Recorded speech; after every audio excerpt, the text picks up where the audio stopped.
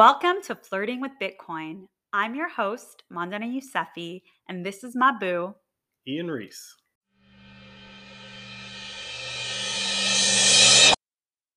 Babe, guess what? What's up? You can buy Chipotle using Bitcoin now. I heard. That's kind of exciting. So don't you think it's interesting that amidst this crypto crash, a company like Chipotle would still take cryptocurrency? From like a corporate standpoint, this is probably something that they've been working on for a while. Yeah, but they could have pulled the plug. I don't know. I took it as a bold move, like an affirmation of like, nope, we're into this crypto stuff. I would look at it from like a CFO perspective. Chipotle, they have a guy or a woman who's in charge of managing the company's finances. And I would hope that that person is very educated into the ways of assets and money and how things work. I would imagine that Chipotle would not pull the plug because in essence, they're trading burritos for Bitcoin.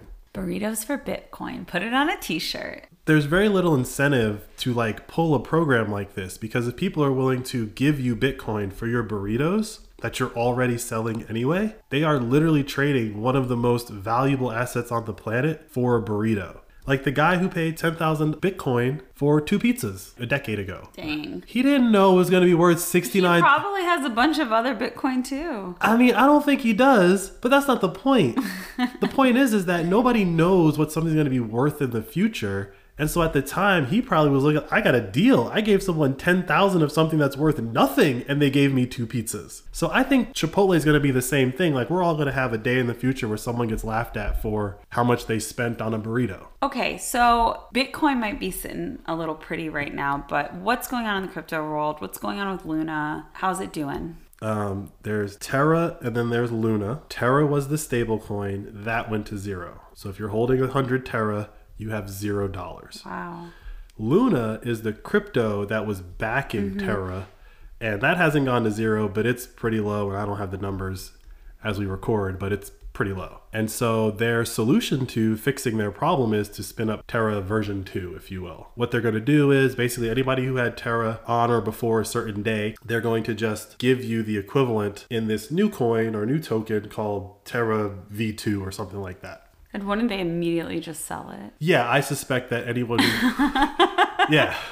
Like, I suspect any rational person, as soon as they get their new coins and can sell them, they will sell them. And they have no recourse for it, right? Yes and no. From what I was reading, and I try not to go too into the details as what they say they're going to do. I like to read the details of what they did, right? So what they say they're going to do is it appears that you'll only be able to get your new tokens through like one particular place. And so in theory, they could put some caps on how much you can sell and when you can sell and stuff like that. But at some point in the future, yes, any rational person will sell all of their Terra and buy Bitcoin. This is just too much work. It completely eliminates the point of cryptocurrency where you're supposed to have easy access to your money. Exactly. This is what stable coins are. Such a joke. Such a scam. Stable coins sit between your fiat dollars and Bitcoin.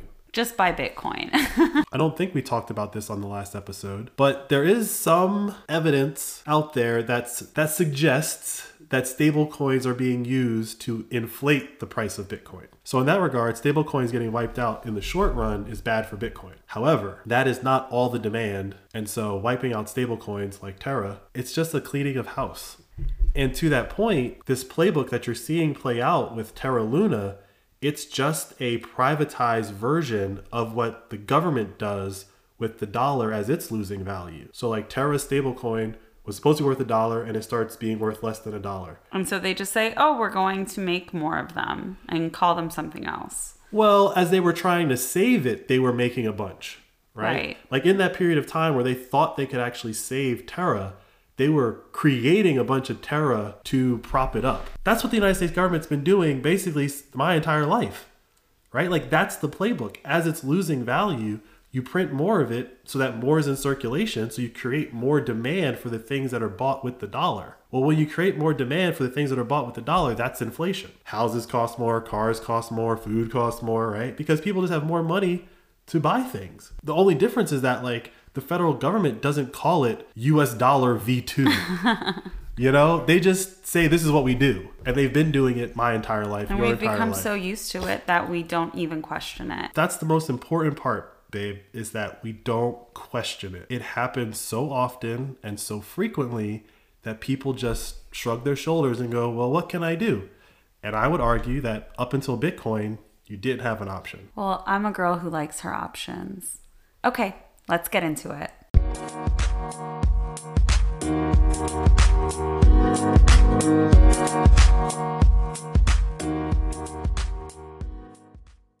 Okay, so you're saying these Terra Luna people are using the same playbook that governments use. Whenever the value of our currency is losing its value, this is the protocol that the government takes. It prints more money. Yes, because they can. And we've just lived the result of that experiment over the past 2 years. The American government has printed so much money, but is our life better for it? 40% of all the dollars that have ever existed were printed in the last 2 years. Mm-hmm. And now we're surprised why groceries are so expensive. It's almost as if they just picked 40% because if someone said 50% of all the dollars, it would actually register with people that that's a very large number. It was like trillions of dollars were flooded on the market and they got to find a home somewhere. And they don't stay in people's bank accounts, right? So in the Terra example, people had their money, their value in Terra, and they got wiped out because it went to zero.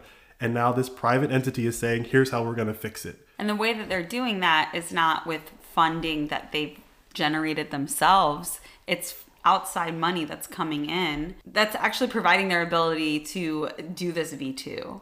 Yeah, I mean, I don't know exactly where the money's coming from, but if someone says I have a token that's worth $1, somewhere in there's real money. And so their business model, because it is a business model, their business model says we can make people whole if we go to version 2. But that version 2, we could just call that the equivalent of printing more money. And all they've done is said, well, the other money is no good at all.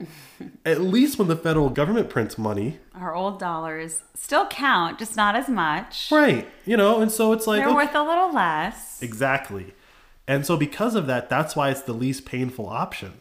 Because if they did come out tomorrow and say, all the dollars you have in your bank account are worthless, we're starting over, there would be riots. People with no money would riot. The government solution is like always to print more money. They don't have another option. They don't really explore any other options. Whereas Bitcoin is this gentle transition that if people begin today, they would be able to make, where instead of holding on to the dollar as they see it's actively like violently decreasing in value, and just transition over to this new mindset, this new understanding of what a digital global currency is and what it feels like to have it. We're in a really lucky period to be able to do that in a really gentle way. Yeah, I mean, people who have a problem with what the federal government does, they print money. If you have a problem with that, if you think that is not what they should do, if you think that they should stop printing money, just buy Bitcoin. Because Bitcoin operates the way you wish the federal government operated. No one can print more. Also, the way that you're talking about Terra Luna, they're a company, they're a business, they made these decisions. And as a result, people lost value in the money that they thought they had. And now they're coming up with some like ridiculous scheme to try to be like, oh yeah, it's going to be fine. It's going to be fine. You have that choice to say, I'm going to take my money out of your company and I'm out. And this is our ability to stop using the US dollar to show the US government we're not happy with what you're doing. It's probably going to be hailed as like Bitcoin was the most effective silent protest ever. Because if you think about the civil rights movement, we're going to go to these like lunch counters and sit in and we're just going to be patrons and we're not going to break the law or anything like that except for the law that we can't be here, right? While those were effective, you kind of put your body on the line and your body can be harmed and or killed. You can buy Bitcoin on your phone. You can protest on your phone. And so I really think that people who have a problem with how the federal government works, you should really look very closely and carefully at how Bitcoin works because it operates the way you wished the federal government operated. The minute you hear anyone like Jerome Powell go on TV and say, oh, inflation, we expect it to be transitory, or this inflation was unexpected, or any of like the nonsense that they go on TV and say, once you understand Bitcoin, these are all clowns. They're all clowns. So to you and at least some Bitcoiners, The thought is that Bitcoin is the silent protest to all of this. Yes, opt out of their system, right? And so a great example of that is, Bitcoin is this like global monetary system that nobody controls, right? And in order to have a global monetary system, it's kind of been insinuated that, well, we need a world government because up until Bitcoin, only governments created currencies, right? And we've seen what happens when they try to create these like global institutions, right? The Seattle World Trade Organization protest when they were going to let China in, and they went there. I mean, say what you will about Antifa, but like they tore up Seattle because they did not want to be a part of, of a World Trade Organization, right? Antifa does what they need to do sometimes. Look, I wish they didn't destroy property, but the point is that like they were protesting the idea of creating this like globalist economy where the United States really has no say in what goes on. You're just kind of at the whims and mercies of everyone else in the world. Then you have the Occupy Wall Street protests, right? It's like, okay, we can accept the fact that like sometimes economies go to crap, but why is it that these guys aren't suffering at all? Zero consequences. Zero consequences for even after all the information's come out. We've made movies about it. We are very certain what happened. They are just that powerful and it's that transparent. Most recently, the Yellow Vest protests. Different thing that they're protesting, but still the same idea of like, how is it that I live in a system where I have no say in in anything, right? So with Bitcoin, you at least have the say in, I will not add to the demand for your currency. And it's the demand for your currency that allows you to have all that power over everyone. So if you take your entire paycheck and you move it into Bitcoin, like whatever amount of money you move into Bitcoin, you are removing demand for the United States dollar. And so as that demand goes away, their ability to control people with the dollar goes away. I also think what Bitcoin does is it says, I don't care what the interests are of a country's leader. It should not impact the value of the currency that dictates how I can live my life. Exactly. It just says like, I'm not going to be a part of this little game you're playing. You guys can figure it out with whatever shiny toys you each want to trade. But money can't be involved in this anymore. Money will always be involved, but we need neutral money. Exactly. We need money that someone can't weaponize, because even if all the things that are happening right now end up being massively beneficial to the United States in the long run, in the short run, people are suffering. And they're pretending like these things are out of their control. The suffering that's happening in the immediate term is because all the games we played have caught up to us. Yeah, and a lot of people think that they have no other option. The only thing that they can do is find more money to pay for the things that they were spending much less money on a month ago. And that's where the scamming comes in. That's where everyone who's like trying to make it becomes a little bit more susceptible to scams. Absolutely. Right? Like things that would have normally sounded too good to be true now seem like, I'll take a risk. It's very funny. There are like celebrities who proudly announce that they're about to launch an NFT. And I'm just like, you're either dumb or evil. But what are you doing scamming your fans this way? You just had to have another path of revenue. Yes. They out themselves. The ones who are doing NFTs are outing themselves as the ones that milk the shit out of their fans. Yes. And on top of that, when you're a celebrity that's like selling a product, right? So like, I'm going to sell you a lipstick or I'm going to sell you a car or something like that, right? Technically, the quality of that product, we don't really expect that to be on the celebrity that's hawking it, right? We've all, at least more, I would assume, rational people understand when so-and-so gets out of a car, they probably don't even drive it. Right? But we know that like they put them in the car for you to get your attention so that you like the feel of that car. With like the crypto world, the product doesn't have like this storied history. It's not a Ford. Like these NFTs, they just came into existence like 3 years ago. And for some reason, Matt Damon or whoever. Like, I didn't know Matt Damon did. Well, I don't think Matt Damon hawked an NFT, but Matt Damon was in a commercial for crypto in the Super Bowl, right? There were like 5 or 6 crypto commercials in the Super Bowl. There wasn't a single commercial for Bitcoin. He helped lure a lot of people to their financial demise. But let's the point that I want to make very clear is that there were no commercials for Bitcoin in the Super Bowl. Not a single commercial was about Bitcoin. It was all about crypto. I don't know this, but like you feel it in your bones. I feel it in my bones. Let's go with that. Yeah. That was not an accident. That Bitcoin was never mentioned. They mentioned everything but Bitcoin. One of the websites is literally called crypto.com. If you're into like gambling on your money, they got some really sweet deals on crypto.com. Please do not put your money in crypto.com. These things they use to entice people to come in, it's all money. There's no actual product. So you don't end up with a car that you don't like. You end up with a thing that's worth nothing. Like if you go buy a Ford that you don't like, you can turn around and sell it. Obviously you lose some value as you drive it off the lot. But like, you know what I'm saying, right? It's like, it's still a thing that has some value because it is a car that can get some person from A to B. These crypto projects, they don't have there's nothing else there. When it goes to zero, there's zero value. With Bitcoin, because there's nobody out there advertising Bitcoin and trying to convince you to buy it. Other than us. Well, there's... In a sense. In a sense, yes. And that's a good point. But the point I'm making is that there's no marketing budget for Bitcoin. There's no one saying like, oh, this month we're going to do our ad buy on Facebook and next month we're going to do our ad buy on Twitter. No one's making that decision. It doesn't need it. And because it doesn't need it, it's purely a value for value play. Like if you get value out of holding Bitcoin, you will hold Bitcoin. If you don't get value out of holding Bitcoin, you won't hold Bitcoin. We wish that the federal government would operate on that premise of we're not going to make more of it. We're just going to have what we have and work within our means. I guess you can't always get what you want.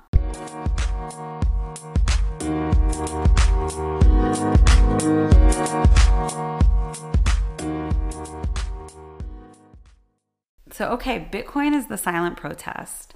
That feels pretty powerful, babe. You're giving me hope. It's like I'm flirting with Bitcoin and it's making me always think more positively about the future, despite the chaos that we are in right now. If I personally, just on a personal level, if I hadn't been so deep into Bitcoin and learning about Bitcoin over the past couple of years, I would probably have zero hope, right? Because, and I don't mean that to be like Debbie Downer, but just like, because I see what's going on. What's the other option? We can't hold on to the dollar, and we have to think really strategically because this is the next battle. We're worried about all of these things, but if something happens to the United States dollar to the point where your life savings, your retirement, something just is worth half of what it was before, what are you going to do? Other countries, this is happening where the value of their currency was declining. They could have switched over to Bitcoin, and if they did, as the value of their currency, I don't know, went to whatever it went to, they were going to be okay. We want to set ourselves up, and I hope that we have set ourselves up in a way that we're at least able to have assets that we know are going to hold their value, where there isn't like an egomaniac that's running a company or country that can impact my ability to like take care of myself when I'm older. Yeah, Bitcoin arrived at a time. It arrived almost at the perfect time. And I don't think that was an accident. Bitcoin was a thing that people have been working on for a very long time and had different names and different iterations before it was called Bitcoin. But the reason why people were working on it in the past is because this problem has existed for a very long time. And so people have been trying to solve this fundamental problem with the world economy, which is one person can print as much money as they want and everyone else has to react to that. And so the group is called the Cypherpunks. They've been working on fighting this battle basically since computers were invented. Give it up for the Cypherpunks. The fact that it arrived very shortly after the 08 crash, it's almost as if it were like, this is as good as it's going to get. Put it out, see what it does. And the way that they put it out was such a low stakes way to put it out. It flew under the radar for a very long time. Mm-hmm. People like me were able to like hear about it and think about digest it, experience it, come up with their own opinions and thoughts. And just that the fact that it existed, it gave people hope to use their skills to try to continue this thing that was giving them hope, right? Like the people that work at Bitcoin companies, they work at a Bitcoin company because they want Bitcoin to succeed because it's giving them hope. I don't think you have a bunch of people that are like, oh, it's just a job at Bitcoin companies just yet. Well, that sounds beautiful. I don't work at a Bitcoin company, but I do have a podcast about Bitcoin. So I think that counts. I think I'm basking in the glow of hope right now. You're using your skill set to further Bitcoin. You're welcome, everyone.